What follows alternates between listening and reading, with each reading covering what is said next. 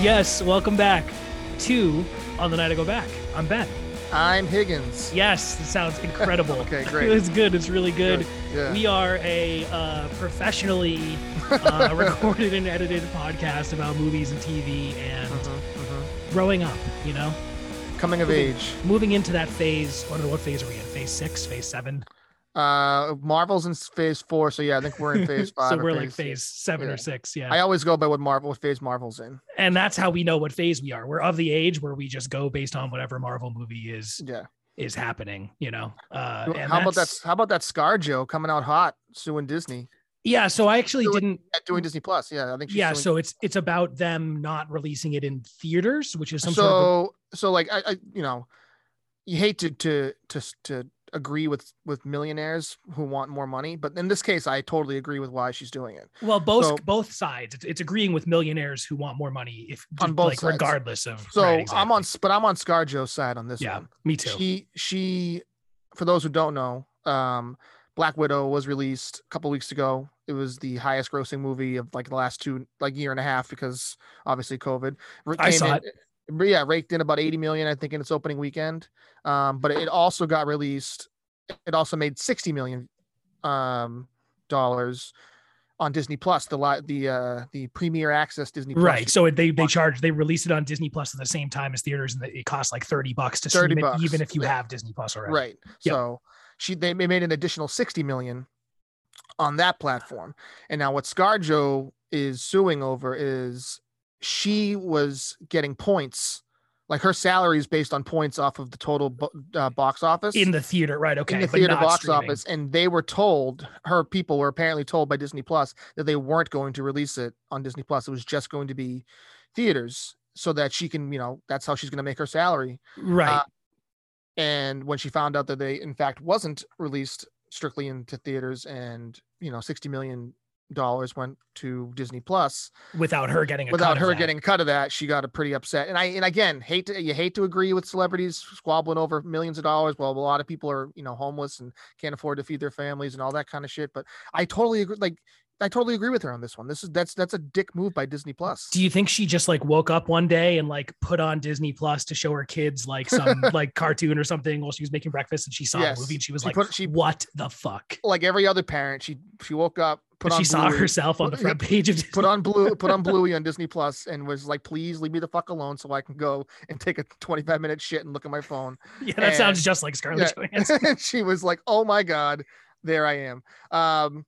No, did you see what Disney Plus came back at her with? Yeah, well, it was like a COVID. It was like, she's like it's weak to like poke holes in our shit during COVID, like a pandemic, right? Blah, blah, which is a fucking shots fired times a million on that one, because I don't think she's, and I mean, we don't know her obviously, but like we can probably assume she's not wishing people get COVID to see her movie. But like, I don't know, actually, Hollywood people are fucking weirdos. Like, she might actually want that. Maybe. Yeah, she wants that. But no, I mean, it is like like I said, it's you're rooting for billionaires no matter what, right? I mean, the idea is that like she clearly was fucked over, and I don't think I would ever side with Disney in anything. Disney is like kind of a shitty company. Yeah, Disney is like the evil empire. Yeah, for sure. And even though like all of the media I consume is from Disney and they now own all of my favorite franchises, they still suck bones, so to speak. They really do. I sucked some bones the other day, actually. What was his name? Jesus Christ, Higgins. Yeah, that is inappropriate. We'll cut that. No, I'm not cutting that. No, I'm okay. this. Oh yeah, this is coming fully uncut. This is a cut, like me. Like sucking on some uncut bones. I've been smoking a lot of meats. I've been doing a lot of smoked meats, and it's been really delicious. So I've been sucking on bones there. But what were we talking about? I don't know. I mean, we are off to a great start here. Yep. So movie, TV, podcast, Scarlett Johansson taking a 35-minute dump. Yep. You know she does. I know she does. You know she does. Firsthand. Everybody poops. Yeah, that's right. I follow her toilet's Instagram, so I know. Oh, man. Which would get like, I mean, if that was a real thing, I mean, we're way off, way off base here. But that Instagram would have like 10 billion followers. Yeah, that Instagram would be the shits. Anyway, so what's going on? Yeah, how have you been? I haven't seen you in a while. Okay, you know what? I'll start. I've been great, thank you. How have you been? I've been okay. We didn't see you on the boys Zoom yesterday. Yeah, I got drunk and I should have said something again, but yesterday was a close friend of the show, my good friend Joe, godfather to my other daughter. Now I have to be specific because the lesser godfather for sure. Multiple godfathers now. It's his birthday yesterday, so we went and did some axe throwing. Have you ever done that? Yeah, I did axe throwing. Did you go to Somerville? We went to the one in Everett. Oh, okay. Yeah, I went to one in Somerville. It's fine. Yeah, it was. I had a lot of fun, and then we ended up going out to a friend's house afterwards, and I got really inebriated and didn't come home till about 2 o'clock, 3 o'clock in the morning. So wow, that's crazy. Yep. That's some crazy shit. You're going out and staying out late and stuff. I know. It's like back in my 20s or something. Yeah. You're a father. Well, so last night, the only reason we were able to do anything last night was because Emily's parents graciously offered to take both kids for the night as a trial run for when Brett's wedding comes around. Because they're going to be taking them for the night for that. So they're like, okay, well, we'll have a quick trial run, see how it goes. And so Emily and I were kid free last night. So wow, it was quite nice. This morning was very nice. Be able to like kind of just take our time. Yeah, like wake up whenever you want to. Yeah. Yeah. So, but yeah. Other than that, everything else has been, whatever. Just working and waiting to talk to you. Working, waiting to talk to your boy. How was your weekend? Pretty uneventful. How was the Zoom? Zoom was good. Yeah. We got a good turnout. We did some Jackbox. Hung out for a bit. Adam fell asleep. I kind of gathered that from the group chat of what was happening. Yeah. He just fucking conked out, I guess. typical Adam stuff, but yeah. No, it was good. And the weekend was pretty uneventful. I've been working and doing yard stuff, mostly like outdoor projects and whatnot. Nice. We put a flower bed in last week, which was a whole thing, but it came up really well. Yeah. Yeah. I think I saw it on Jimmy's. Yeah, probably. Or Snap or something. Came out well. Turns out we're really good at it. And yeah. And bought a new filter for the pool today. So we should hopefully be able to get that cleaner than it is right now. Have you been using the pool? We've been using the pool occasionally. It's safe to swim in. We got the water tested, but it is kind of like, it's like kind of green. Murky. Yeah. It's like kind of green, like a brown green. It's not like it's not appealing. Right. So we wouldn't be like, yo, come over and swim in our pool. Like a Scarlett Johansson diarrhea green type of thing. It's similar to that. Yeah. That isn't the first thing that popped into my head, but well, that's the new Crayola color. You didn't hear? Oh, wow. I didn't even realize Crayola was still a thing. Yeah. Well, hey, now you know. The more you know. I know a lot. Yeah. Do you have a lot of trees over the pool, or is it like pretty open?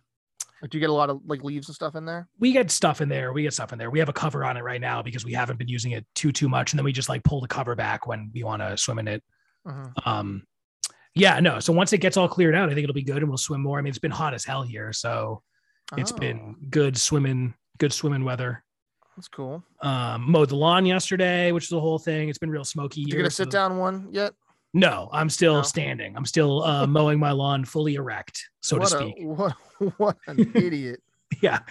I like pushing the lawnmower. It's good exercise. I mean, you like standing? I'm a total stander. You're a total lughead. Yeah, I'm a total lughead. I'm a big old lughead. Yeah. So yeah. I went to the movies a few days ago, which we will talk about. Nice. Jamie did some camping this weekend with her friends in their RV. She's friends with this couple, and they have a bunch of couple friends, and they do like this big RV caravan. So there's just like tons and tons of RVs. You don't like, that's not your style? No, this just, it makes me uncomfortable. What kind of like, with like just like a couples retreat type of thing? Are you like, I mean, what it's literally like the exact same thing as what probably you did yesterday, right? Which is go out with a bunch of couples without your kids and get drunk. Except not for Jamie, because Jamie doesn't drink. She's not drinking anymore? She doesn't drink. She hasn't been drinking for several years, and I really appreciate that you've been paying attention to what she does. Wouldn't it be? I really appreciate that you pay attention to my life. Wouldn't it be weirder if I had noticed that she doesn't drink? No, it would be nice if you'd notice little things about my family. It'd be really nice. Do you notice that that Riley doesn't drink? I didn't notice that, and she definitely was drinking when I was there. So, so she was like, like father, like daughter. She was knocking a few back. Yeah. So Jamie was explaining this to me. It's like this, they're like really into RVs, right? So they have like motorhomes and trailer RVs. And I really want one so bad. So you do. So this is something I was going to ask you. So that lifestyle it's not too appealing to me right now. Who knows, like 20 years from now, or like whenever I retire, like who knows, but what about like an RV? Because you're not a big camper to begin with. No, I mean, you're not a big outdoor guy at all. That's not true. I do like the outdoors. Okay, fine, you got me. I pay attention to the little things, and I can tell.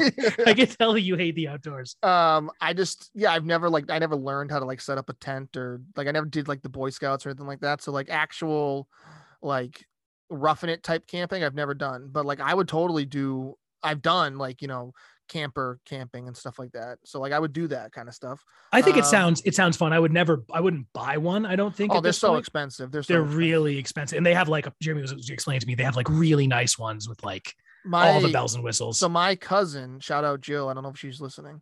What's up, Jill? So she spends half the year. She lives kind of by where Roger lives actually. And half the year they spend at a campsite. And her and her husband and their family got like a super nice, like I'm talking like it's nicer than most houses. Like, so I don't know if I understand that though. I don't know if I get why you would leave your house to live in a motorhome for more than like a week. So hers isn't a motorhome per se. Like they winterize theirs. So theirs like stays in the campsite. And they like it's like campsite. It's where they go for the summer, and like it's basically like having a summer house, except it's like but it's like a double wide trailer type of situation. Right. Okay. But it's but it's so nice, and but technically it can be moved if it needed to be moved. Or for a prank. Wake up, you're in the ocean, bitch. See ya, bon voyage. Bon voyage. Viking burial. We're shooting bow and arrows. Yeah. No, so like all her friends, like the people that are in her campsite, have all these super nice campers, and I totally get that appeal, because it's like literally living in like a smaller, like just nice home. Like they have like granite countertops and like high tech, like but at that point just get a summer house. But I think it's a lot cheaper than getting a summer house, because I guess so. Even if it's like even if it's like $50,000 or something, it's still way cheaper than getting like a cabin. Right. Yeah, I suppose that makes sense. I don't know. I could also see myself being like the driving like around state to state in an RV. See, I think that would be fun, but not like all the time. Yeah. Like every year. Like I think it'd be awesome if a few of us got like together and got like an RV and then like went across the country or something. That would be like a experience of a lifetime. Right. But you can rent. I mean, if you're looking for just like a one-time thing, you can rent them. Yeah. And do that, and like get a group of people and do that, which I'd be much more likely to do than buying them. But regardless, I think if you buy one, like you kind of have to do it every year just to make it worth it that you have it. Because some of these like the super nice ones are like $150,000. Yeah, it's crazy. Yeah, no, totally, and that's exactly what it is. So you're buying it to have like an obligation, and I guess like back to Jamie's friends, they have a whole group of people who like do this every summer, which again could be fun. If you're like all friends and that's a cool like tradition. So sure. I suppose I can see the appeal. Not something I'd be interested in doing at this point, but anyway, she went and did that. I stayed here and hung out and did yard stuff, and it was really hot here, so I really stayed inside mostly. Cool. But that's what I've been doing. Tomorrow I'm going golfing with Chuck. What? Chuck, yeah. Shout out Chuck. We're doing the whole thing. So we're going to the Coeur d'Alene Country Club. Tee time's at 7. We have a pre-tea time rub down, so to speak, massage. What's his name? And you are all over the the homophobia this episode. That's not homophobic. How's that homophobic? I don't know. I'll let it slide. Okay. I've consulted the gay community. We're gonna let it slide. I am gonna get a rub down, and then we get a cart, and we have a caddy too. So it's got the whole effect. Nice. Do you not have to work tomorrow? I just took the morning off. Oh, you're like a real businessman. Just took the morning off to go entertain a client, doing some golfing. My client Chuck. Yeah, Chuck in the truck. So that'll be fun. I am not good at golf, but have you ever golfed? I've golfed once. I golfed with Sully in Connecticut, it was fine. We only did 9 holes. I think we're doing 18 tomorrow, which sounds like it's going to be a very, very long time, but yeah, it's cool. We're going with Chuck. We're going with a couple other people. And I don't know. I am looking forward to it. It'll be nice to spend some time with the old Bill, so to speak, brother-in-law. And it'll be nice it's supposed to be a nice mild day compared to how it has been. So that's pretty lucky. That's good. It won't be overly hot. Plus it's like so early in the morning that like, it won't be too bad, but I bought some clubs. I bought some used clubs on Craigslist, and I hit the driving range on Friday, and I'm looking pretty bad. It's not the driving, it's the short game you got to really worry about. Well, I need to worry about all of it. So yeah, but the short game, the driving is almost the easiest part, as opposed to like the short game is the tough part, Yeah. And it's going to be like, I don't know what clubs to use. I'm glad there's a caddy, because I'll be able to ask him like, what do you recommend? Like a legitimate caddy, or he's just like a guy that like just is going like, well, what do you? I don't know. No, like asking, like when I think of he's like some stranger. It's like, hey, do you want a caddy for us? Yeah. Well, I'm saying like you're gonna ask him like advice about stuff. Like, isn't that what you do with caddies? But that's what like professionals do with like their professional caddies that they. So do you think that the Coeur d'Alene Country Club hires like dudes who don't know anything about golf to... I think the Coeur d'Alene Country Club hires kids that just during the summer to make. Let me tell you, $11 an hour. Whoever it is, the guests' bags. Whoever it is, they're going to know more about golf than I do. So it's worth asking. Get them to listen to the pod. Yeah, maybe I will. Play the pod throughout. I mean, I know those things have Bluetooth. Play the pod. Just blast it. Yeah. I'm going to take the I'm just going to stick the sticker all over the place. Do it. Just so everyone knows. Yeah, I think maybe I'll do that. Let's get this thing going global. Yeah, we'll get it global. For sure. So that'll be fun. I'm looking forward to that. Cool. Yeah. It's going pretty well. In a couple weeks, we're going to meet Guy Fieri, which will be fun in California. And then the week after that, my parents are coming for the week, and we have a bunch of fun stuff planned for that. So, and you're missing up the biggest part of it all. Not by the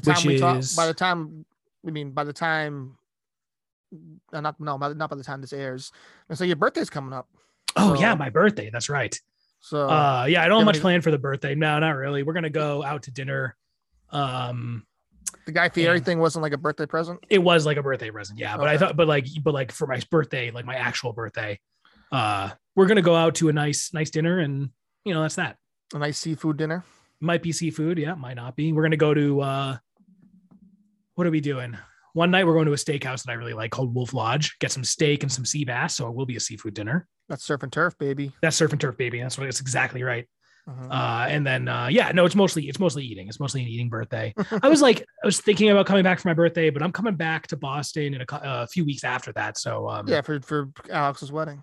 Well, I'm coming back for work, and it'll coincidentally be during Alex's wedding. Jeremy sent me the itinerary for the bachelor party, which is next weekend. Yeah. And it is pretty fucking funny. Pretty broy. It's very broy. It's extremely broy. They talk about smoke shows, and it's all really. Are you lying? Oh yeah, no, I'm not lying, dude. I'm not lying. Like they actually say the word smoke show. They say the word smoke show in the itinerary. They're basically, it's basically like they're. I don't know. You have to like read it to like really fully get it. Jeremy, I know you're listening. Can you please forward me this itinerary? He sent it to everyone on the Zoom yesterday. So it's you shouldn't have been fucking around. Sorry. You should have been finding out about the bachelor party. So yeah, you like that? So no, they're gonna bring home smoke shows and lots of stuff. It was lots of good stuff. Okay. So he's doing that next weekend, and then the wedding is a few weeks after that. But yeah, that's pretty much it. And I'm just sitting here, and I'm glad we caught up. That was nice. That was really nice. That was really nice. So should we tell the people about our guest today? Yes, I was just going to say a little bit later, we're going to be joined by a friend of the show, Chris, Chris is a young gentleman who I went to college with, and I've remained good friends with. Oh, I thought he was a work friend. He is not a work friend. No, he went to UHA. We didn't overlap. We only overlapped for a year, but I hung out with him like when I lived in Connecticut after college. And then we've just consistently stayed good friends, playing video games, playing music, doing the whole talking about life. Would he be in a place that I can remember him from? Yeah. You met him at my bachelor party. Oh, okay. Oh, I know Chris. Yeah. You met him. He and Jesse, who are they're good friends who we all hang out together. Chris and Jesse came to my bachelor party. You would remember him from the 10 minutes that you spent at my bachelor party. I was literally there for 2 days. You were there for one day. I came down Thursday night before, and me and Sully, and I had a nice. That's right. That was nice. Thursday before. That was nice. Because I knew I had to leave early, so I gave you an extra day. That was nice. That was very considerate. Very considerate. And I drove everybody. Then, all right. Of course, I had to find your own ride home. But I did drive you guys down there. Just relax. You were present at some of it. So that's where you will remember Chris from. Okay. And so he'll be joining us a little bit later. We're going to be talking about video game movies because that's one of the things that Chris and I do together is play video games very frequently. So video game movies or video games and movies? So we'll open format. What I'm interested in talking about is Obamacare. And I really we need to end it. I'm fucking done with that shit. My body literally heals itself. What do I need Obamacare for? I got Wolverine care. I got X-Men care. What I'm looking forward to talking about is like movies that are based on video game franchises typically are not very good. So I want to dive into like why that is and talk about some that, kind of break that mold. And then there's other, the other type of video game movies is the inverse, right? Where it's like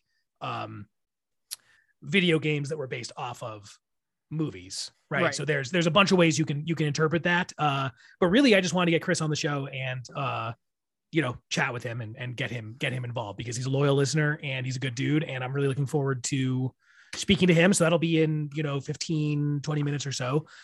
Before that, Higgins, I have a really important question to ask you. Yep. Should I ask you now or should I wait for the end of the show? Wait till the end of the show. No, I'll ask you now. Higgins, what have you been watching? Hey, I am shocked. Shocked and appalled.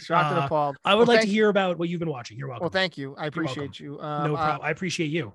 I've been watching a few things. I'll start with order of importance, least order of importance to most order of importance.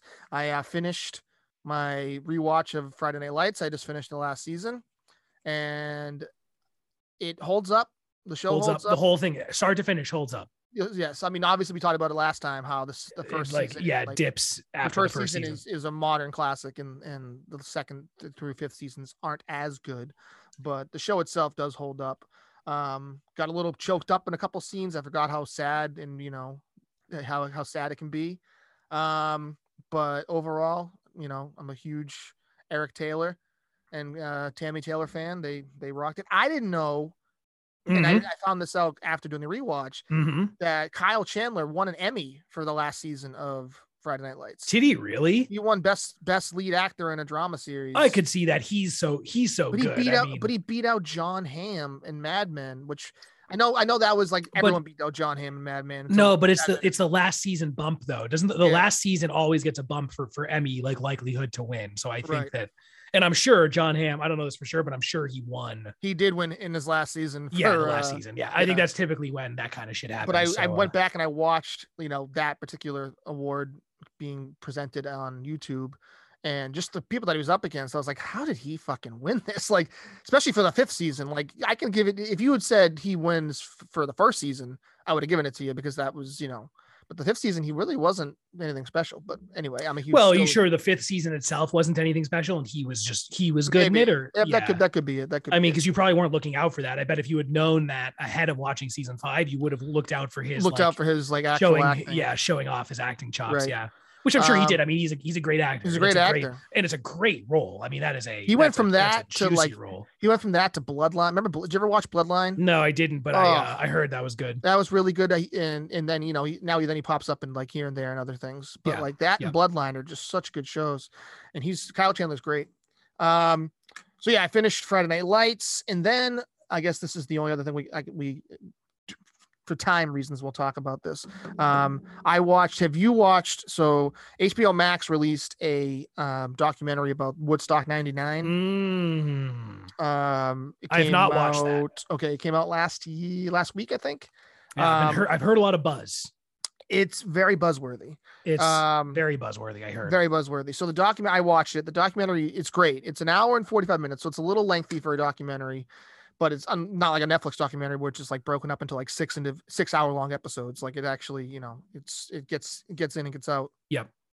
But, so yeah, it's all about Woodstock 99, and it touches on everything, from the conditions to the acts, like the acts themselves, to, obviously what that Woodstock is most remembered for is the final night when the whole crowd went wild and lit everything on fire. Yeah. And that was due obviously to, we're talking the Fyre Fest, the debacle that had happened a few years ago, was kind of scoffed at and laughed at because, look at these, rich idiots that promise all these things to these kids. These are also like rich kids and they got nothing. But this was like Fyre Fest times 10. Like right. I read a little about this. And one of the things that the article mentioned is that the difference between between Woodstock 99 and Fyre Fest is that like Woodstock 99 was like, you didn't have to fly to get there. It was cheap to go relatively. Like it wasn't just a bunch of rich kids. It was like a whole shitload of many different types of many different, all walks of life. Yeah. But I mean, in the documentary, they talk about how they ran out of water after this was a 3 or 4 day event. I think it was Thursday to Sunday. Where was it again? It was in, I wanted to say Woodstock, but it's not Woodstock. Let me look it up. It's someplace in New York. Yeah. Okay. But yeah, so like what they $7 bottle of waters, like they would give you like food that was, essentially a piece of bread and like some sort of meat in between, whether it's like ham or cheese or whatever. Mm-hmm. The showers, people stopped showering after like the second or third day because the showers, they were saying how in the men's shower and the women's shower, you're literally in knee deep water while you're showering. And that water is like filled with human waste. Human waste. Like, and then some of the guys had knocked over or like ripped open sections of the girls' bathroom so they can like look at them while they were showering. Like, yeah, that's another thing I read is that there was a lot of sexual harassment. Right. So there was a lot of rape cases that's fucking crazy. Yeah. It's a really wild documentary, and it's something I mentioned to you off air, how we could have a good discussion about this, because one of the thesis statements essentially of this documentary was how Woodstock 99 was kind of the breeding ground for the modern day misogynistic right. So do you believe that? Do I believe what they said it? How they presented it? Like the thesis, because the thesis of that documentary is like what you just said. It's like that, right. All the modern social shit that's going on right now was like essentially amplified or started at Woodstock 99. Right. I don't know if I believe, and again, this is such a topic we can talk about for a long time with people that are smarter than us that we can talk if we can find them. Yeah. Right. So like, to keep it concise, I don't believe that. But that again could be my white privilege speaking and not having the right basis to come from with my. That's what I read, opinion. And when I read an article about it, it was kind of a stretch to. The way it's presented in the documentary is a stretch, and it's a bit of a stretch, yeah. Yeah, and the woman that essentially is leading that charge in the documentary, it seems like she knows what she's doing, like it doesn't seem like a sincere thing that she's saying. She's almost like saying it to start something, right. To give the documentary a purpose, essentially. Right. But in my opinion, like if it would have been not a fluff piece without it, because there's enough in the doc. I mean, there was one person died at Woodstock from heat exhaustion. There was multiple rape accusations and all this stuff, and plus like there was only 3. That one big thing they talk about is where they tie it in with the misogyny is like there were 70 or 80 bands and artists over the 3 days, and only 3 female acts. Oh wow. One female act each day, and it was Sheryl Crow one day, Jewel one day, and then Alanis Morissette. So like 3 of the biggest acts at the time, but still extremely disproportionate. Yeah, disproportionate. So that like kind of led into the misogyny talk. But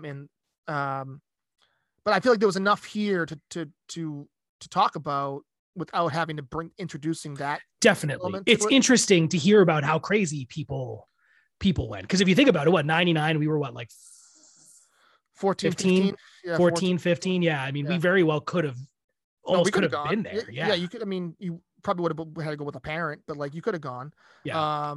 So yeah, it's definitely, I can't sit here and say that this was a microcosm of everything that would happen later, but the teenagers the kids that were the concert goers of Woodstock 99 now then are, in their 40s and 50s now, that they could hold, political offices. They could hold. So totally. It's not to say that some people there didn't have the same views as they have now that has, and could be expressing them the same way, but I'm not ready to make the leap that I think. Yeah, no, totally. I think the takeaway is the kind of shit that they're referencing, like toxic masculinity. Yes. and sexism and stuff like that. It has been so pervasive in American society that you can find examples of it pretty much everywhere. And they just tried to take that and take it to like the nth degree and make a whole story about it. But in actuality, this was just a fucking new metal shit show where people couldn't act right. That's the thing, is like the concert goers deserve most of the people who threw the concert, the promoters, they deserve all of the blame, if not 99% of it. Obviously they didn't know that these kids were going to light shit on fire and rape and I mean, they probably should have known that, based on the audiences of the bands that they booked. Right. But like, there's still people now, like even in the documentary, they talked to some of the guys who ran the show, who are still now, and 21 years later, 20, whatever, how long this thing was, years later, still blame Fred Durst for this. Like they're still blaming Limp Bizkit for what happened. It's like, no, it's not Limp Bizkit's fault. Like, did they do anything to like quiet the crowd? No. Like, but like, it's a fucking concert. It's a concert. Like, you're the ones who made these kids, go days without being able to get water and food, and cause this powder keg of emotions to happen. It's more interesting from that perspective than it is from some sort of a social relevance perspective. It's like what did the people who were running the event, what did they think was going to happen? Right. Like it was like kind of a perfect storm. They thought Woodstock 64 was going to happen. They thought the original, they thought even 94, a few years earlier, like was a lot more peaceful. And it's funny, one of the people in the documentary one of the concert goers in the documentary talk about how it's like it seemed like the concert promoters were trying to force us to have a Woodstock moment that we didn't ask for. Mm-hmm. Like they wanted us to have the same Woodstock moment that they had, but it's like, you didn't ask for this. Yeah, totally. So you asked, like what we asked for was to go to a relatively cheap ticket too. I think they showed the ticket. I think the ticket was only like $100 for 3 days. So it's like a relatively cheap ticket to see 80 bands, and 80 of the biggest bands in the world. Like that's what they went for. They didn't go for some spiritual, religious. Some life-changing. Yeah, totally. That's a great point. I mean, I could definitely relate to that. They like tried to make something happen and ended up just blowing up in their fucking faces. I think that's instead of it owning that, they blame Fred Durst, and they blame which is crazy. And in my opinion, if they wanted to blame Red Hot Chili Peppers, they might have it go right ahead, because not only because they're douchey, but so it was during the RHCP set when the shit started really hitting the fan, and the fire started getting lit. And the concert promoter came out and said something to Anthony Kiedis, being like, "Hey, can you like say something to calm this down?" And blah blah blah. And he's like, "We'll take care of it." And then they played a Jimi Hendrix. They played a cover of Jimi Hendrix's "Fire." Like, yeah, what a good idea. Right after that, and literally like just got the crowd more into it. So like, if you want to blame somebody, I would say blame Anthony Kiedis and Red Hot Chili Peppers. Don't blame Fred Durst though. Like I'm not a Limp Bizkit apologist by any stretch of the word, but I feel like now still they get shit for that. And but you're right. It sounds like the artists deserve the smallest chunk of the blame compared to the majority of the blame. I mean, nobody there said on mic, yeah, what you're doing is a good idea. Keep doing it. Yeah, keep doing it. So like, no, it's not the artist's fault. Like, it's the same people who will, and this is something we could talk about too, like in an extended discussion, is like the same people who blame Marilyn Manson and Ozzy Osbourne and all these, quote unquote Satan worshipers for people who end up like, doing mass shootings or harming others, and right, or blaming video games, which you could roll, which is relevant to what we're talking about today. Yeah, totally. It's not that you can't. It's just passing the buck and dumping responsibility onto somebody who, doesn't deserve that kind of blame. Yeah, totally. And it's wild. It's still happening. Yeah, I mean that is very emblematic of the world today, right? In that way, nothing has changed, and that might actually be a microcosm of what's happening today, is people not taking fucking responsibility for, something and trying to pass the buck, which is something we see all the time. But well, anyway, interesting. The documentary on HBO Max. It's like I said, it's like an hour and a half long, so it's a quick little jaunt, and I think it's really well done. If you like, we can, I said, it raises a lot of questions that are worth talking about and discussing, and at the very least, you get to go see what the fucking world was like in 1999 and see what some of these kids had to go through at this concert, because it was like, you could not pay me.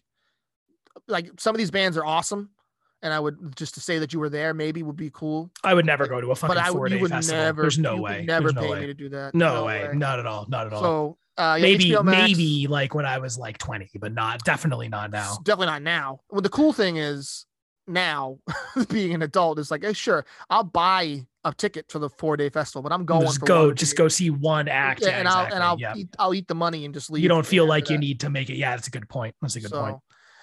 Interesting. Yeah, check it out. It's really worth the watch. And other than that, that's really all I watched this week. So cool. Okay. Good stuff. Moving right along. I'll give you a couple of mine if you don't mind. I'd rather not, but I mean, I guess. All right. How about this one? Sure. I forgot to talk about this last time, even though it came out right before we did our last episode. The second season of the Netflix sketch comedy show starring Tim Robinson. Yeah. I Think You Should Leave with Tim Robinson. Yes. Probably one of the funniest shows on TV. I mean, I think it's the funniest thing on any sort of TV right now. I mean, it's just so good. I don't remember. Are you a fan of this? Yes. Okay. Yes. Okay. Have you watched second season? I have watched like 95% of it. So I tried to start writing down my favorite skits, and they're basically all incredible. Oh, everyone. There is one that you've probably seen that's actually topical right now. So this week we didn't talk about this. Bob Odenkirk had a little bit of a health scare, and he's okay. He had a small heart attack. He's okay. Shout out Bob Odenkirk. He's a big listener, so. really showed how universally loved he is based on the outpouring of well wishes from basically everyone. Yeah. Twitter shut down for the day, which is it takes a lot to get that to happen. Seriously. But he's okay. He's in an incredible sketch that kind of, did you see that one? Oh my God. When it encapsulates he's trying to convince the kid that him and his dad were friends. Yeah. And he's got the classic cars and he's got triples. Oh my God. It's so funny. But every one of them has this really unique humor to it and this really unique kind of charm. And the acting is really good. Roger was mentioning that shout out Roger. Roger knows someone who was involved in the production of the show. And he said that the guy told him that, the guy, Tim Robinson? No, the guy who worked in the show told him that, everything is planned out to a T. It's not improvised at all. Everything is said verbatim as it is on the script. All of the facial gestures, the reactions, everything is completely choreographed. And I think it's really interesting because that attention to detail really comes through, because what's funny about it isn't just what's being said, but it's the reactions and the reactions I think are more funny than what's actually being said. The reactions are, and we've talked about this, I think reaction is just even nonverbal reactions. That's what I think is really funny. That's why I think Mac in Always Sunny is funny, because his nonverbal reactions to things is really funny.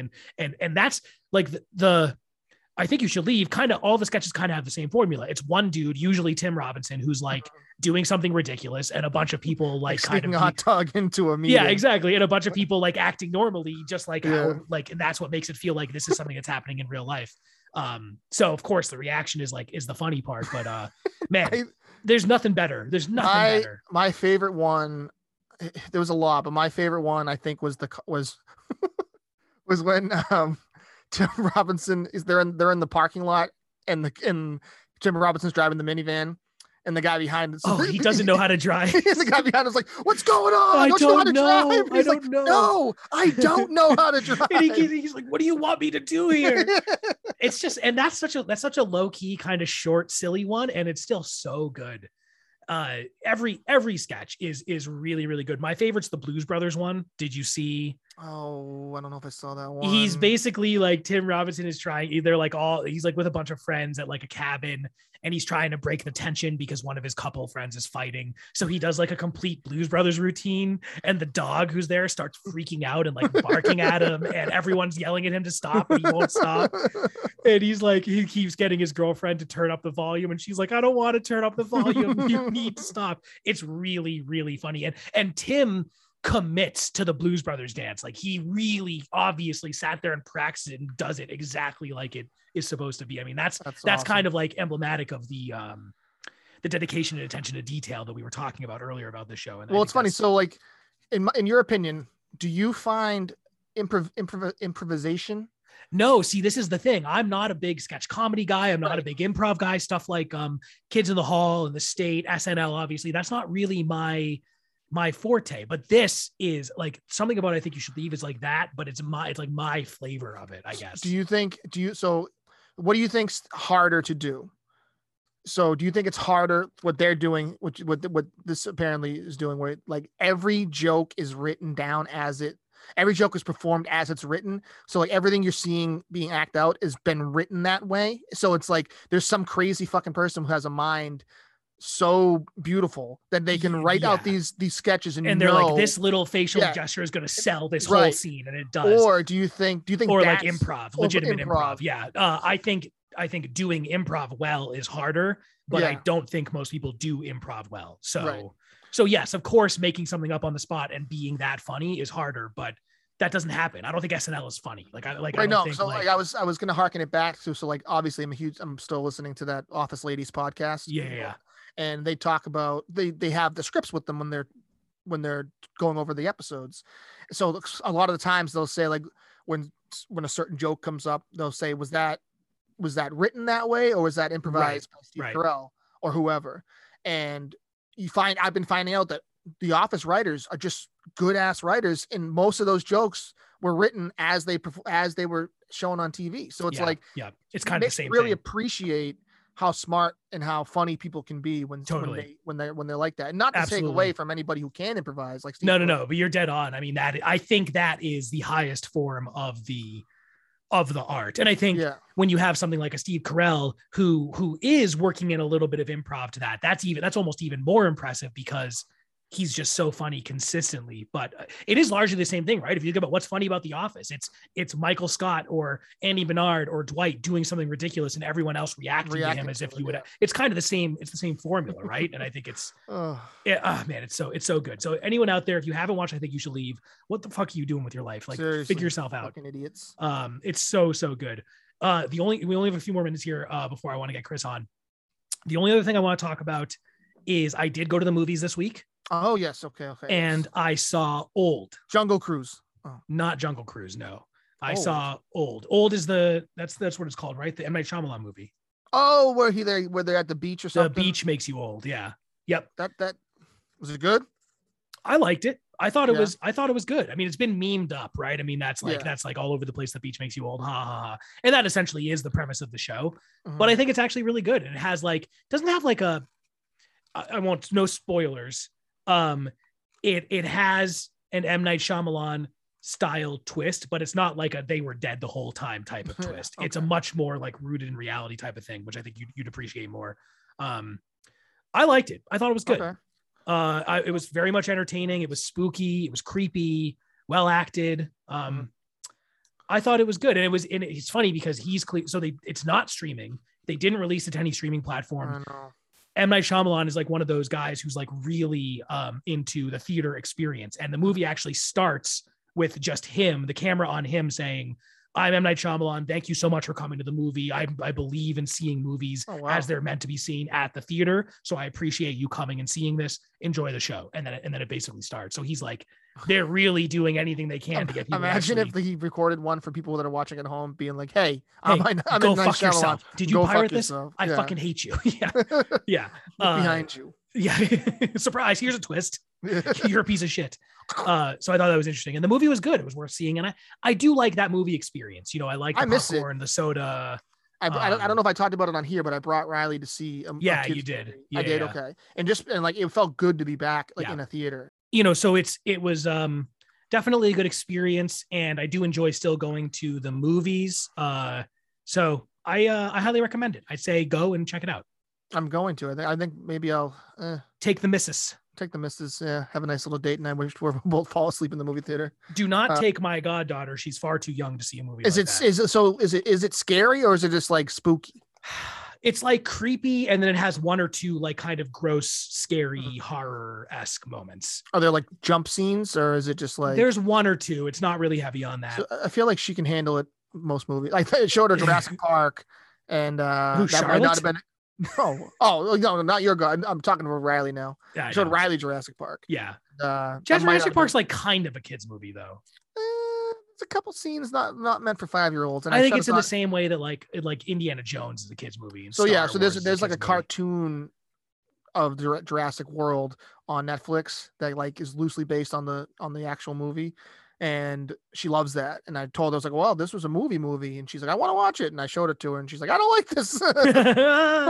Why did you show this to me? I'm just a kid. Why did you listen to me?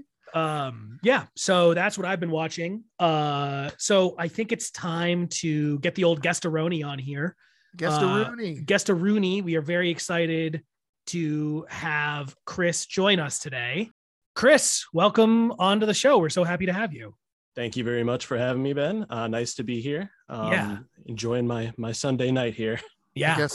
I guess it's not nice that I'm having you here. No. So no. No. It can be. It can be. He's just not sure. He's not ready to subscribe to Higgins. He subscribes to Ben. It's all right. But like I said earlier, Chris is my friend from college. I said, did we overlapped for 1 year in college, or we didn't overlap at all at UHA? I think there was 1 year that we overlapped, but it was like friends, we met through Carrie. And so I think it ended up being like, shout out Carrie. It ended up being like a quick thing. I think maybe like a little bit through like the end of your college year, your last year. That's right. But we've stayed tight. I saw you in my most recent trip back to Boston, which was fucking awesome. Music, it was really good. Yep. Chris and I, we share a love of many things. We share a love of video games, which is what we're going to talk about today a little bit. And we share a love of music. Chris is a very talented musician, and we jam and we've collaborated, and it's really cool. And you're a good dude. So I'm glad to have you on. Thanks. Again, I appreciate it. You guys are both good dudes. From meeting you for a little while, Higgins, on the first night there at Ben's bachelor thing. That was good. But yeah, it was fun seeing you recently, Ben. That was good. See, Chris remembers Higgins that you only came to one night of my bachelor party. Well, again, I was there for 2, but the first night apparently didn't count. So first night doesn't count. But no. Okay. So Chris, we love to ask our guests one important question. What have you been watching? Yeah. So kind of out of character for me. Normally I've been watching longer format series, or what I think is longer format, The Handmaid's Tale. Interesting. I think it's an exclusive to Hulu. Hulu. Okay. Yep. Yeah. And yeah, like I said, it's pretty unlike what I normally watch, because it's like incredibly dark. It's like, it's not just dark. It's like, dark is definitely right, but it's like depressing, right? Yeah, exactly. I don't think I've watched a sadder show. I think like the closest thing I've gotten is I think some of like the really terrible scenes from like the movie Requiem for a Dream. That's the vibe that you get in almost every episode, and they do a lot of like slow-mo just like what is it called, like a soliloquy or a monologue, like just like monologuing and stuff like that. A lot of it, it's pretty brutal. And I think like my biggest contention with it is that I think if like it gets a pass because it's based on a book that was written like 20 or 30 years ago. I think it's like the mid 80s, that book, or 70s that came out. And of course, if that was just like in like a new IP, like just a new idea, and somebody came to like Hollywood with that, it would probably never get made into a show. Right. But since like it was a popular, you're a psychopath. Yeah, but exactly. Since it was a popular book by a popular author that arguably is as relevant or more relevant today than it was when it was made. So I think that speaks to why it was so popular. That's one of the shows where like I think I'd like it, but I there's a like the depressingness is a barrier to entry for me. Like I never like sit down and I'm like, man, time to kick my feet up and really, really feel like shit. So do you like it?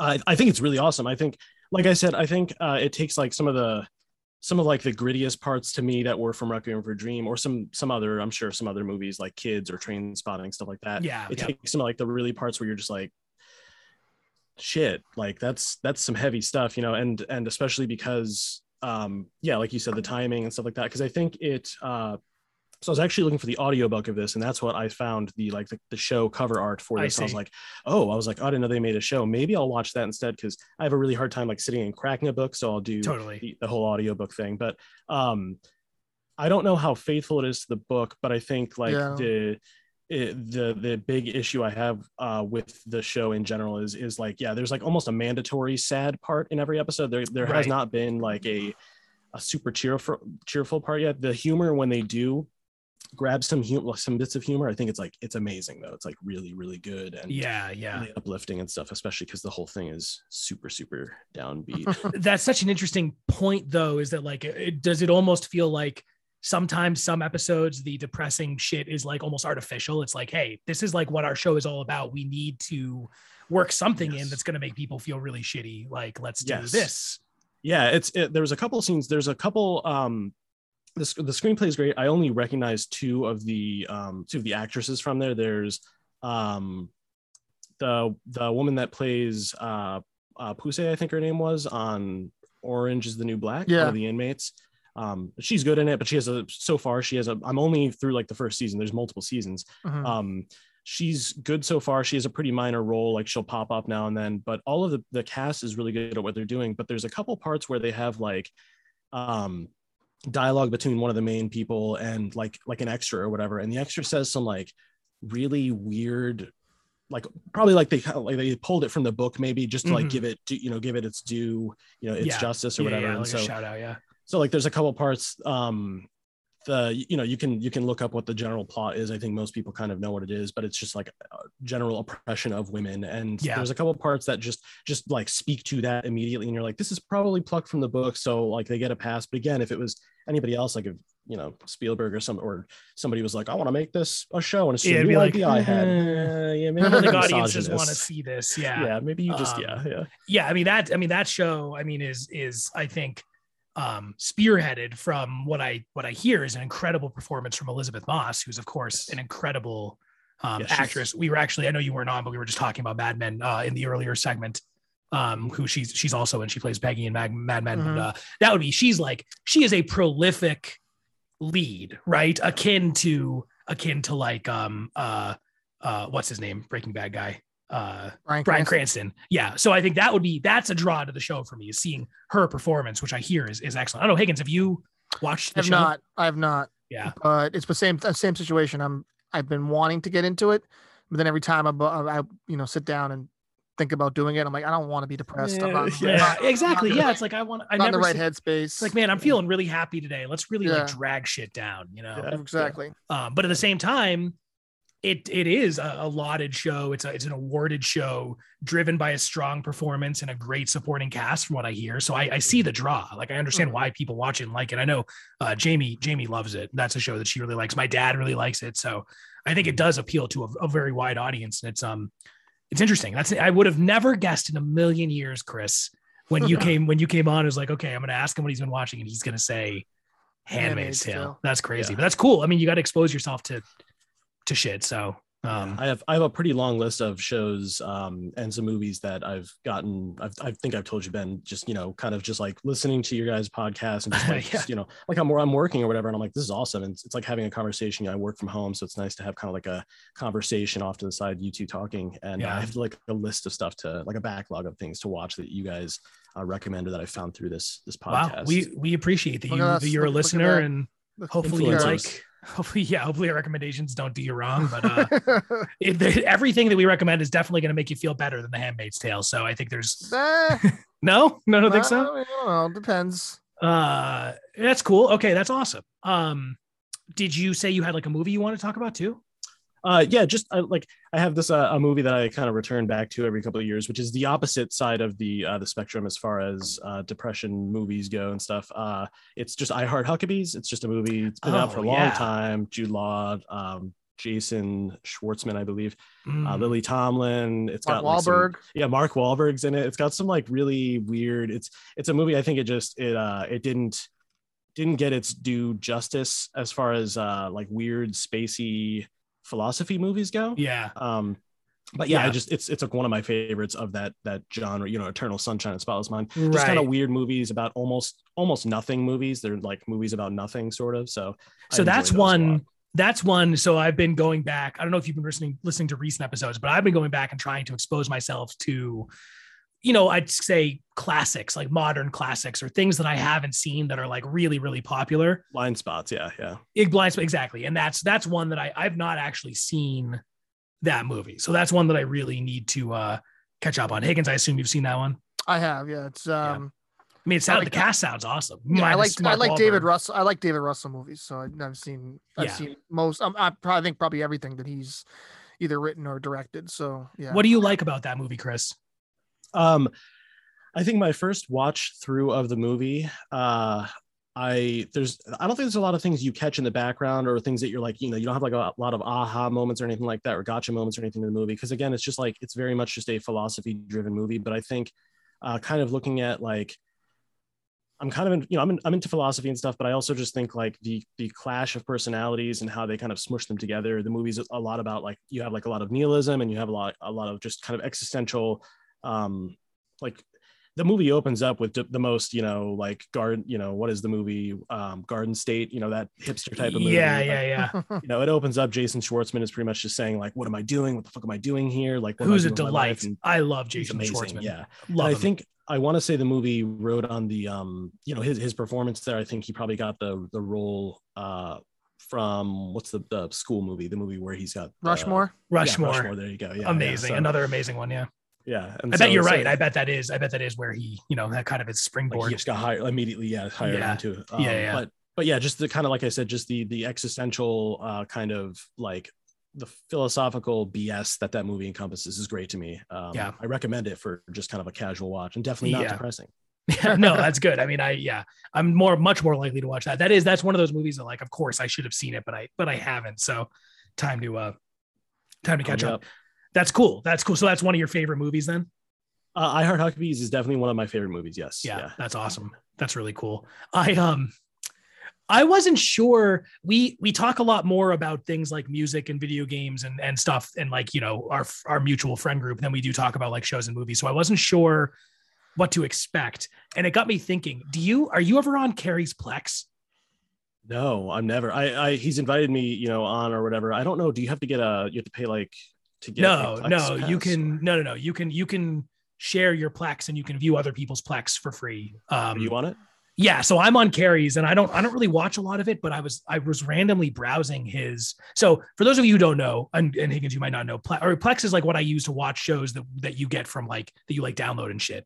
And you can share each other's libraries with other people. And I was looking at Carrie's library. I don't even want to know what that's like looking into a mind of a serial killer. So we don't talk about Carrie too much on this podcast, which is a damn shame because he's collectively like a good friend of all of us. And definitely for me and Chris, one of our best friends. We should start a separate podcast where we just talk about Carrie. This worship. This is the Carrie worship hour. I'm your pastor Ben, and this is my altar boy Higgins. I think it's your mind went there, not mine and not Chris's. Carrie Carrie is our friend. He went to college with us as well. And he is a very interesting, very unique dude. If you're listening, Carrie, I love you to death. His Plex is, so I consider your Plex to be like, it's a little bit of a, it's a little bit of a dive into your soul, right? It's like, what are you all about, right? If you look at my Plex, you'll see all the shit that I talk about. Obviously, you'll see a lot of sci-fi, a lot of horror, a lot of comedy. Carrie's Plex is the weirdest combination of like straight up Hollywood movies, like normal mainstream Hollywood movies, and then like the weirdest fucking art shit that you've ever seen in your life. So I have to assume they're both for his wife. Mm-hmm.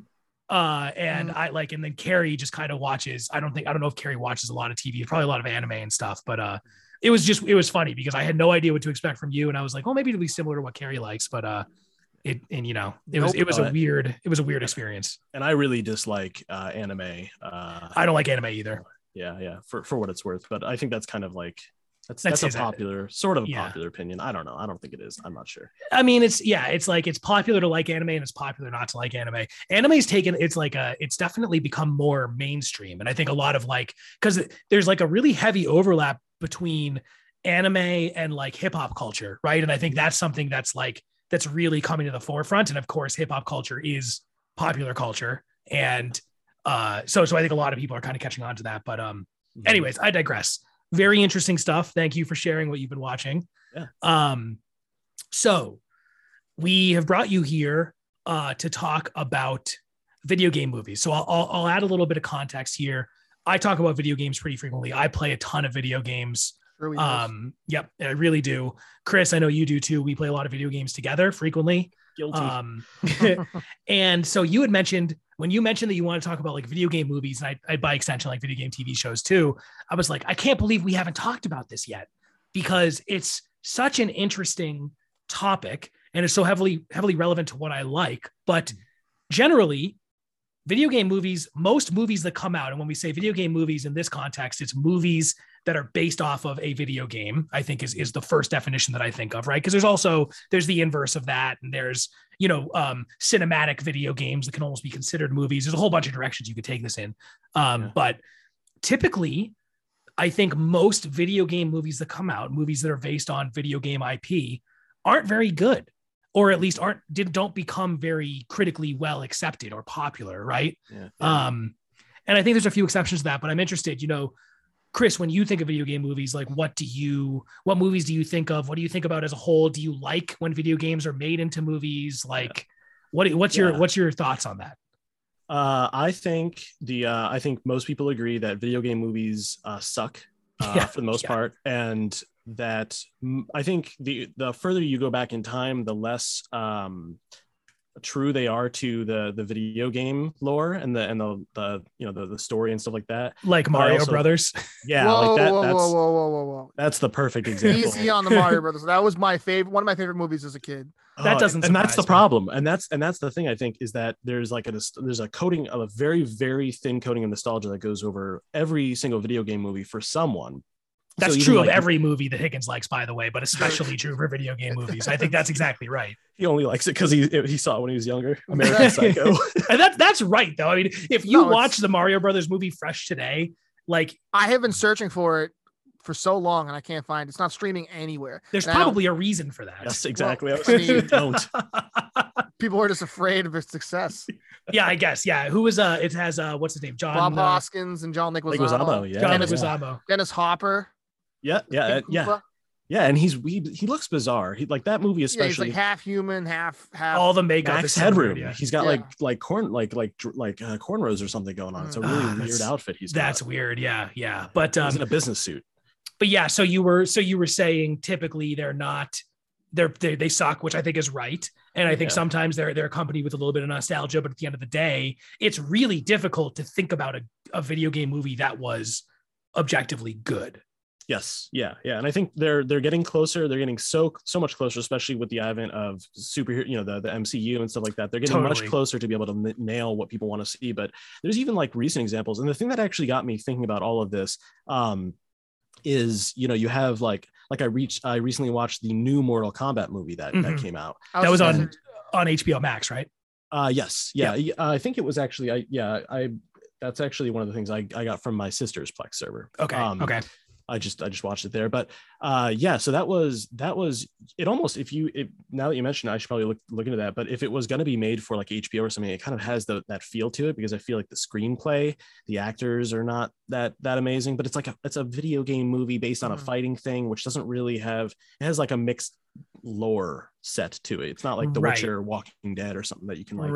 Right. It's inconsistent. I think Mortal Kombat, just like Mario Brothers, like what fucking lore does Mario Brothers have? They're brothers, they're plumbers, and they got to rescue the princess. Like that's not a lot to make a movie on. So the movie that you're going to make is going to not at all relate to the video game, and people are going to be disappointed. And I think that happens very frequently, unless it's a lore heavy franchise. I'm glad you mentioned The Witcher, because The Witcher was a show going into its second season on Netflix, starring Cavill, right? Henry Cavill, yeah. Who's everywhere. I just read they're considering him for John Leguizamo's biography.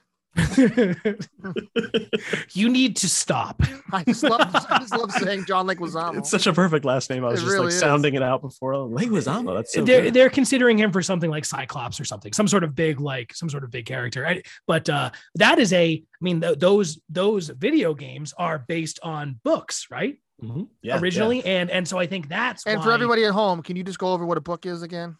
Yeah, it's like a movie that you can't just sit there. Yeah, it's like a tree. It's evolved into something bigger. Yeah.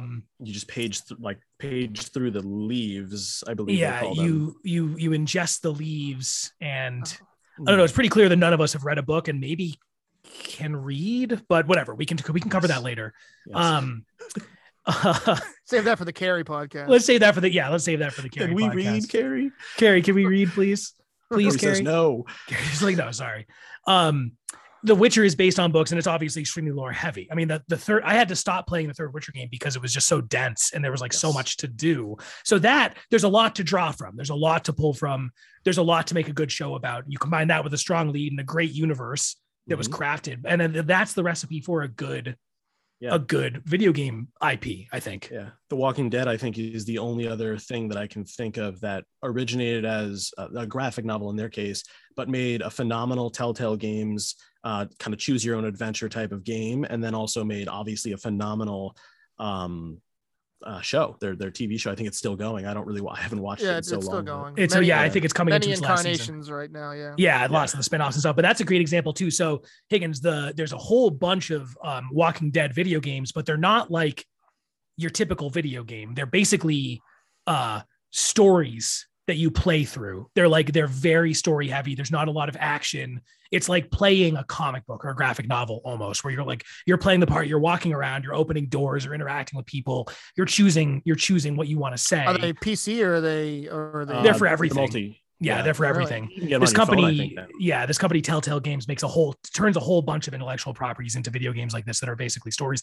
That's a way that you can because the other inverse of this is video games that are based on movies, which often aren't good either, but that's a way to do it where you're not trying to make it. The ET video game for Atari that's just notorious as being the worst video game ever. It's like a landfill filled with those cartridges too. In like New Mexico or something like that. That's right. That is. And I mean, some of the word like the I know it's not based on a movie per se, but the Superman 64 game for N64 is supposedly like the worst game of all time. So there's some real crap out there, but it's when you try to I want to make this movie franchise into some video game that exists. I want to make God of War, but with fucking Superman instead of whatever. That's when you get into trouble. I think it's when you're just trying to tell a story in that universe, like the Telltale Games, where it actually can be pretty effective. It's almost like an extension of the show or the movie. Is there a way? But so when you're saying that these movies are bad, are you going based off your own opinions, or are you going based off of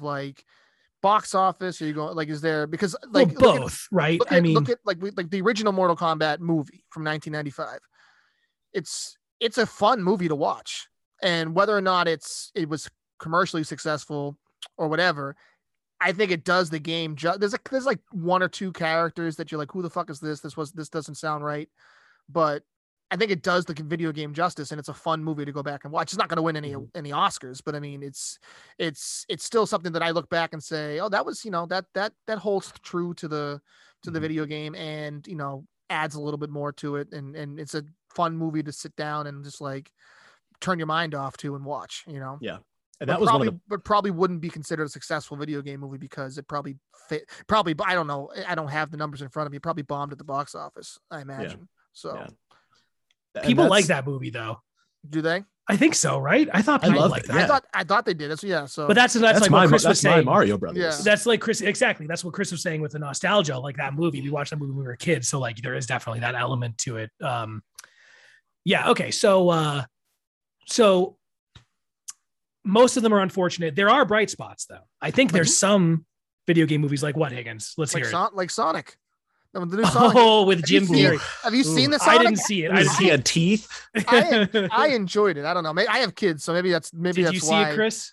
No, I keep my head in the sand with stuff like that. So far, because I enjoyed it. I thought it was decent. The comedy was, whatever. It's definitely a kids movie, but I mean, I feel like they throw a lot of like stuff because they know that people are watching it now were parents that were kids at the time the games were popular. Yeah. So like they're only there either with their kids or because they want to watch it because they were kids when fan service. Yeah. So they throw a couple, jabs in for fan service. But I thought it was a pretty good. I thought it was a pretty good movie. But yeah.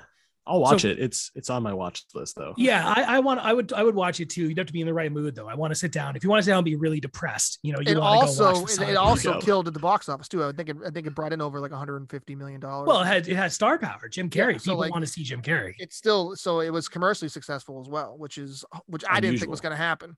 Yeah. When they first announced it was. So what are the exceptions? So generally, I think we've established movies based on video games typically are not very good. But there are exceptions. Chris, what do you like? What video game movies do you like? I think an unpopular opinion, but it may play more with like different generational thing is I think the first Resident Evil movie. I loved that movie. I thought it was really good. The first one I think is good. I think don't they go downhill in quality pretty quickly because there's a lot of them. There's like 5 or 6 or maybe even more. And of them. They're making new ones. They're making it's like a series, right? Or is it a new movie? I don't know, but I think they're rebooting the movies. I'm not sure if Mila John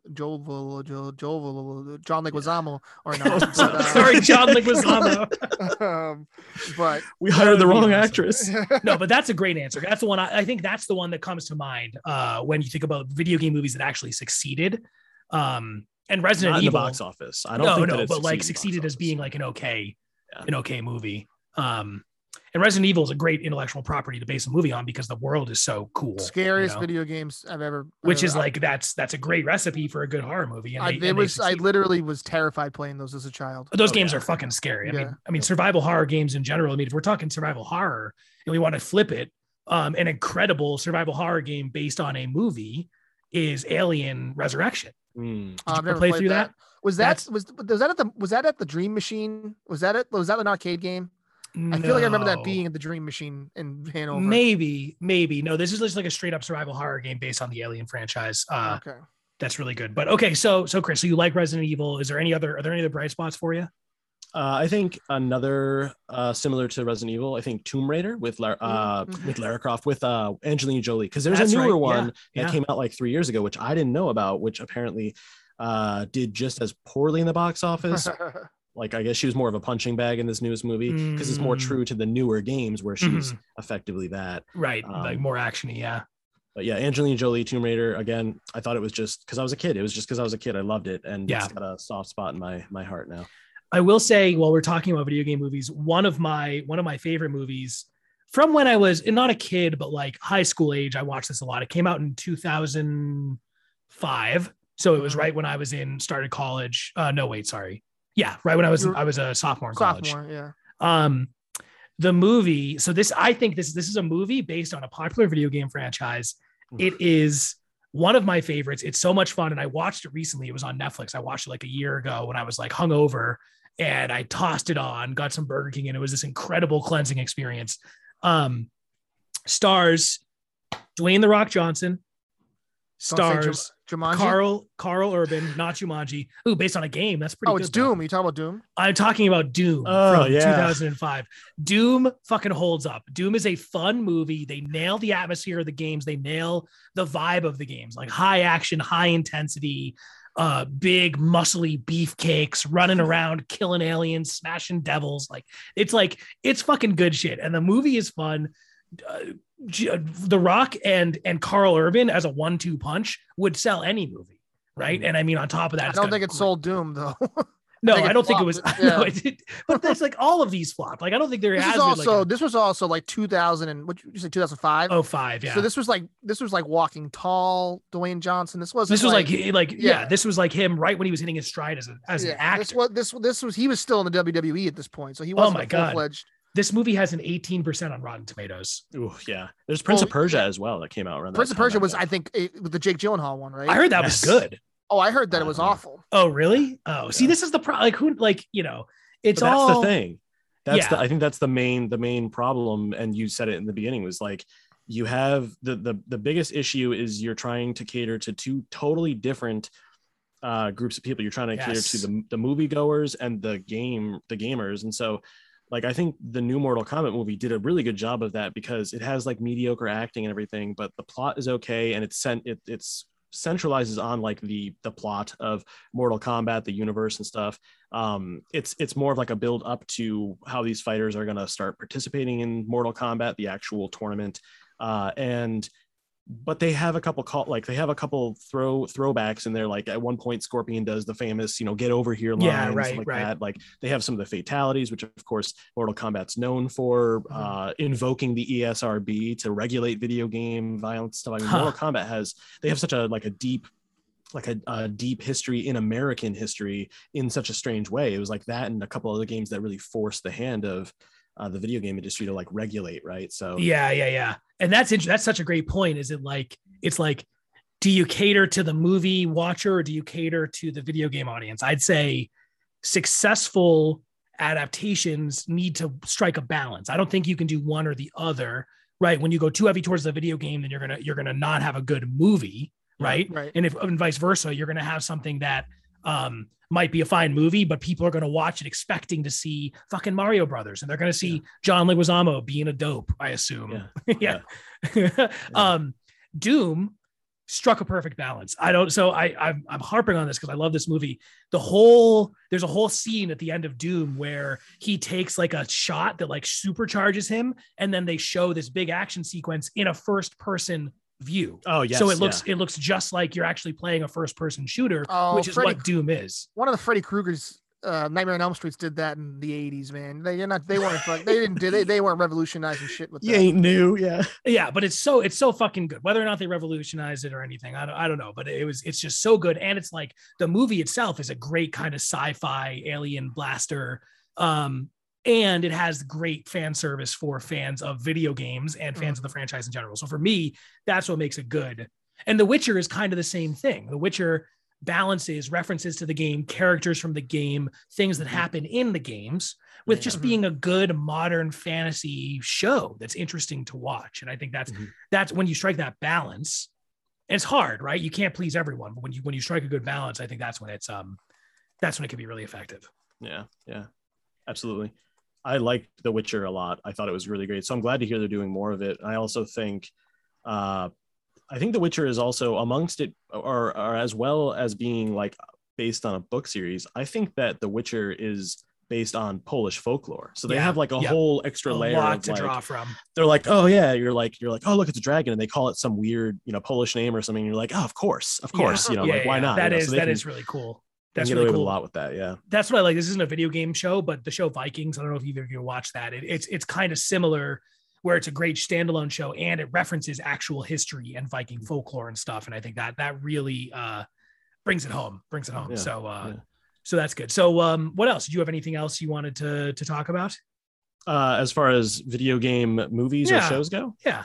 There was, to what we were saying before, I actually just recalled there was a Netflix Resident Evil series, I think, that just came out. That's what I was thinking about, yeah.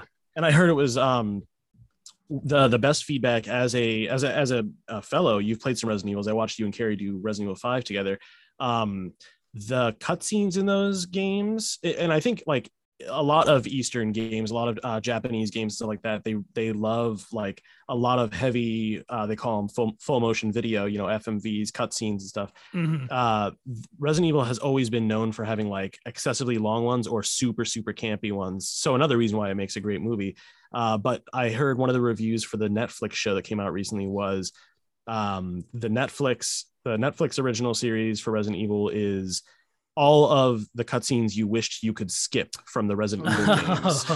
And so, and that hits me in a special spot because I watched those Resident Evil cutscenes from the old games because they're so campy and because they're so stupid. But that makes me want to watch it even more. Kind of like, that's dead on. Cause that's what we were saying, where it's like, for you, it's nostalgic of the game and it's reminiscent to something you really like of the game, but obviously it doesn't make a good standalone show. If you were going into that like a horror fan, not a Resident Evil fan, you'd watch that and be like, what the fuck am I watching? Why am I watching this? It's animated. I think it's animated too. So that's even like another layer of just like Netflix has been doing that a lot too. They have a Castlevania show that's animated too.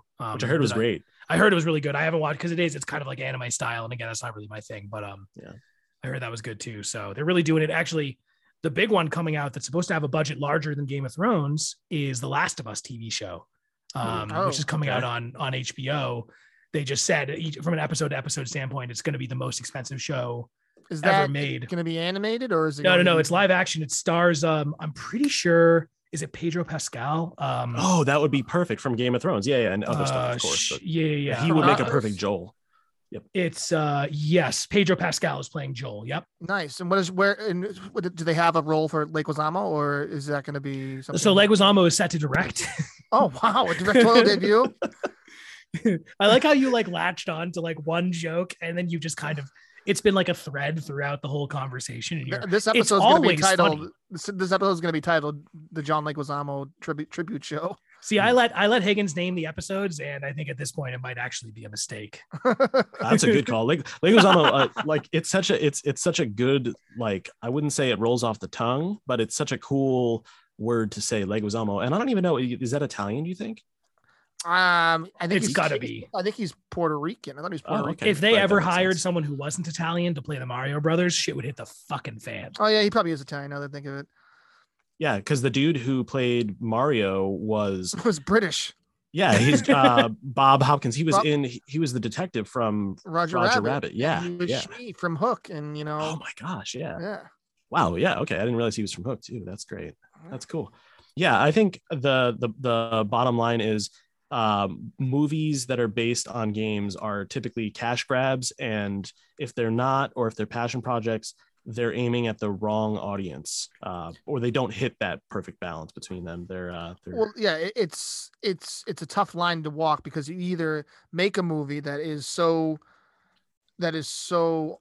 close to the game that the only people that will enjoy it are people who play the games, which means you're not going to make much money. Mm-mm. Or you change enough about the movie that the people who play the games don't want to see the movie. And it's it's a tough line to walk, I think that was obviously, more case in point with the Mario Brothers movie, is that fans flocked might be a strong word, but fans went to see it thinking they were getting, a Super Mario Brothers movie. And what they got was this weird ass, I don't even know how to describe it. It's definitely not anything close to it. Like they added a few things in there, like, the mushrooms and the guards, like the Koopa guards, like with the big shoulders, with the big shoulders and the tiny ass heads. They really took it in a weird direction. And Yoshi, they had Yoshi was a legitimate lizard, like a dinosaur. Like it was just very weird. Yeah, I think the setting of that movie was, or the original script thing was, if the dinosaurs kept evolving or something like that. Like they're in a world, and they're in a world where dinosaurs didn't die and they evolved into people. So there's no good fucking, which is literally nothing to do with the game. Well, but that's the problem. There's no good way to explain what's going on in Mario Brothers, and you shouldn't explain it. So don't try. I mean, they should have never. If they were going to make them, it should have been them fucking around and trying to save a princess. It didn't need to be something that explained. We can all agree that Super Mario Brothers was not great, but we can all agree that John Leguizamo was excellent. Yeah, we can all agree. We can all agree that it's nowhere close to the shit show that was the Max Payne movie. Oh my gosh! Was there a Mark Wahlberg movie? Yeah, with Mark Wahlberg. It was that in my opinion is the worst video game movie of all time. Yes. Yeah. And that's such a serious game too. Like I think his family gets murdered. I think Mila Kunis is like, it's got star power. It's Mark Wahlberg. It's Mila Kunis at her, height. Mm-hmm. I don't know. None of them are ever going to do video game movies again because I feel like that's just such a. Look at Ryan Reynolds doing Detective Pikachu, which was a commercial success too. Like if Ryan Reynolds will obviously just do, he'll do, out there roles. Yeah. But if you got a guy, someone with the star power of Ryan Reynolds playing Detective Pikachu, you might see somebody venturing back in to do a video game movie. Did that movie succeed? Was that a good movie? I'm pretty sure. Let me look it up now. So I'm looking at from a Rotten Tomatoes standpoint. And Rotten Tomatoes, it is what it is. But I'm looking at a list of all of the video game movies on Rotten Tomatoes. The highest rated one is the Angry Birds Movie 2, which comes in at 73%. The second highest rated one is Detective Pikachu. So Detective Pikachu made $433 million on a budget of $150 million. So that it was a wildly successful. It was Pokemon right after the huge surge from Pokemon Go. Not right after, but like a couple years after. Yeah. I think it was right after. It was close. It was close. It's Ryan Reynolds who is wildly popular, right? And I think that I'm sorry, go. I was gonna say that movie that has that's the recipe to succeed. And I believe the kid, the Justice Smith, he plays the second lead, or like the human. Yeah, lead, the kid. I guess. Yeah. I believe he's cast as like the Morales, the kid, the Spider-Man and the live action Spider-Man. Is he? Oh, I believe I gotta look that up, but I feel like that was something that I remember reading, that he was cast as the live action Spider-Man. So in the 9th reboot of Spider-Man that they're going to do eventually. So yeah. I still don't know. I know I don't have a PlayStation 5. I don't really plan on getting one, but like the Spider-Man games have been killing it recently. Yeah, those games are mad good. Yeah. I don't even understand where they transitioned from Peter Parker to Miles Morales. Yeah, they kind of like they don't. I think the PS5 remake is with Miles Morales, and the PS4 original is Peter Parker. I don't know. I have no idea. So the one that most recently just came out. The one I have that one. I forget what the name. You have the one for PS4 because you don't have a PS5. So you play the one that stars Peter Parker. Yeah, and in that one, you play the whole, like a third of the final act you're playing as Miles Morales. Like it doesn't necessarily pass the torch, but like he gets introduced in that video game. And that's so they do exist in the same universe. Yes. Yeah. So that's like, I think it's Peter. Stuff. I think it's Peter Parker passing on, like he's done with it. That's Marvel. That's all sorts of weird Marvel shit, because the Marvel comics have been going on for like 70 years. So like a million different things have happened. A million different people have been every hero. Like it's a whole. Yeah. But that's an example of the. Oh no, go ahead. I was gonna say Justice Smith is not attached to play that role, but he is currently filming a Dungeons and Dragons live action movie. So interesting. So that that movie is an example, not Dungeons and Dragons. The one we were just talking about is an example of the other way that you can do video game movies, which is video games based on movies. And we talked about that. Like there's video games based on like every franchise, like all the way back to like the NES days where they would just make super hard platformers based off of like Aladdin or The Lion King. Yeah. The Home Alone Sega game is the hardest game I've ever. Yeah. Home Alone 2 Sega video game is the hardest game I've ever played in my entire life. They're cool games though. Yeah, cool. They're all. I like playing. I like going back and playing those games, and it's a lot easier to do it that way than it is to take a video game property and make it into a movie or a TV show. Yeah. But yeah, well, so consider that Angry Birds is the highest rated one. Like, I mean, obviously that's because of you and people like you. What is that supposed to mean? With children? My kids have not seen Angry Birds, so he has a million views himself. No, I never got into the game when it was a craze. So I never got into it.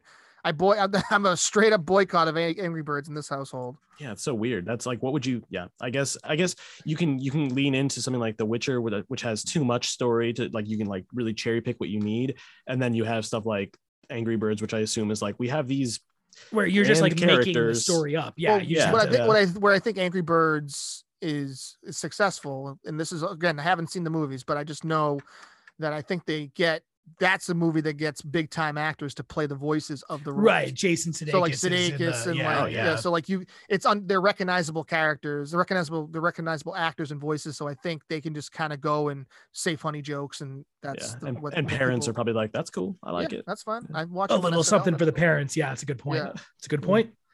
I wish they'd make more movies out of more mobile games. I'm surprised there isn't a Candy Crush movie. I bet there actually is. There probably is going to be a Candy Crush movie. Oh yeah, there's definitely going to be. I think they're going to do like just called Diabetes Highway. There's in a similar vein, something that might be interesting to you, Ben, is that there's a the Dead Space games, which are like Resident Evil games in space essentially. They're making a spiritual successor to those games that's set in the PUBG universe. Oh, I heard about this. Weird, that's another one where it's like, because I still actively play PUBG, and I was talking with the people I play with, and we were like, what are they? Yeah, exactly. What are they gonna make? Yeah, like how do they make a movie out of that? That's what they're gonna create a lore for PUBG for the movie, and it's gonna make both the movie and the game worse. Yes, exactly. I don't think that this can make anything better for them. They just need to like leave it at what it was, kind of a secular universe or whatever. Yeah. Well, if they do make a PUBG, or when they do make a PUBG movie, you'll hear about it here on the Night I Go Back. Because I will watch that only here. First and only. We will get the exclusive. I will definitely watch that shit, and we will gladly have you back on to talk about that, Chris. Do you have any final thoughts? No, not much. I really appreciate you guys having me on here. This is one of my favorite podcasts. You were an excellent guest. And this is not to say that our previous guests haven't been good, because they've all been very good for the most part, except for one. Know who you are. I'm not going to say who it is. I'm not going to say who it is. But you came prepared. You have good audio. You had a good attitude. You've been an excellent guest, and we really appreciate having you on. Mm-hmm. Yeah, thanks. I appreciate it. Ditto. Right, Higgins? Ditto. That's from a video game movie. That's it. That's love from Higgins. That's from the adaptation of Ghost, the SNS, the Sega Genesis video. Patrick Swayze? Yeah. Oh my gosh. There's literally a Pokemon named Ditto that's in the Pokemon movie. Oh, well then that's voiced by John Leguizamo. I'm gonna clone you. You can't stop getting into video game movies. Yeah, this has been a little heavy on John Leguizamo, I gotta say. I'm gonna go watch all of the Ice Age movies right now just so I can hear John Leguizamo's sweet voice. Are you really? Oh yeah, Riley loves those movies, so I'm just like, hey, toss them on. This is what we're watching. Whatever. Toss them on. Well, great job. Thank you very much, Chris, for coming on. It was a pleasure having you. Higgins, do you want to do one of those things before we go? No, we're skewing long. Let's save the trope for next week. We're skewing long. But yeah, great talk. And if any good video game movies come up, we'll talk about it here. We'll have you back on. Yeah, it was awesome. Yeah. Thank you, Chris. Thank you so much for listening. Anyone who's listening, don't forget to like, subscribe, etc. Blah, blah, blah. Blah, blah, blah, blah, blah. We'll see you next time. And thank you. Thank you to the audience. Thank you to Chris. Thank you, everyone. All right. Bye. Bye.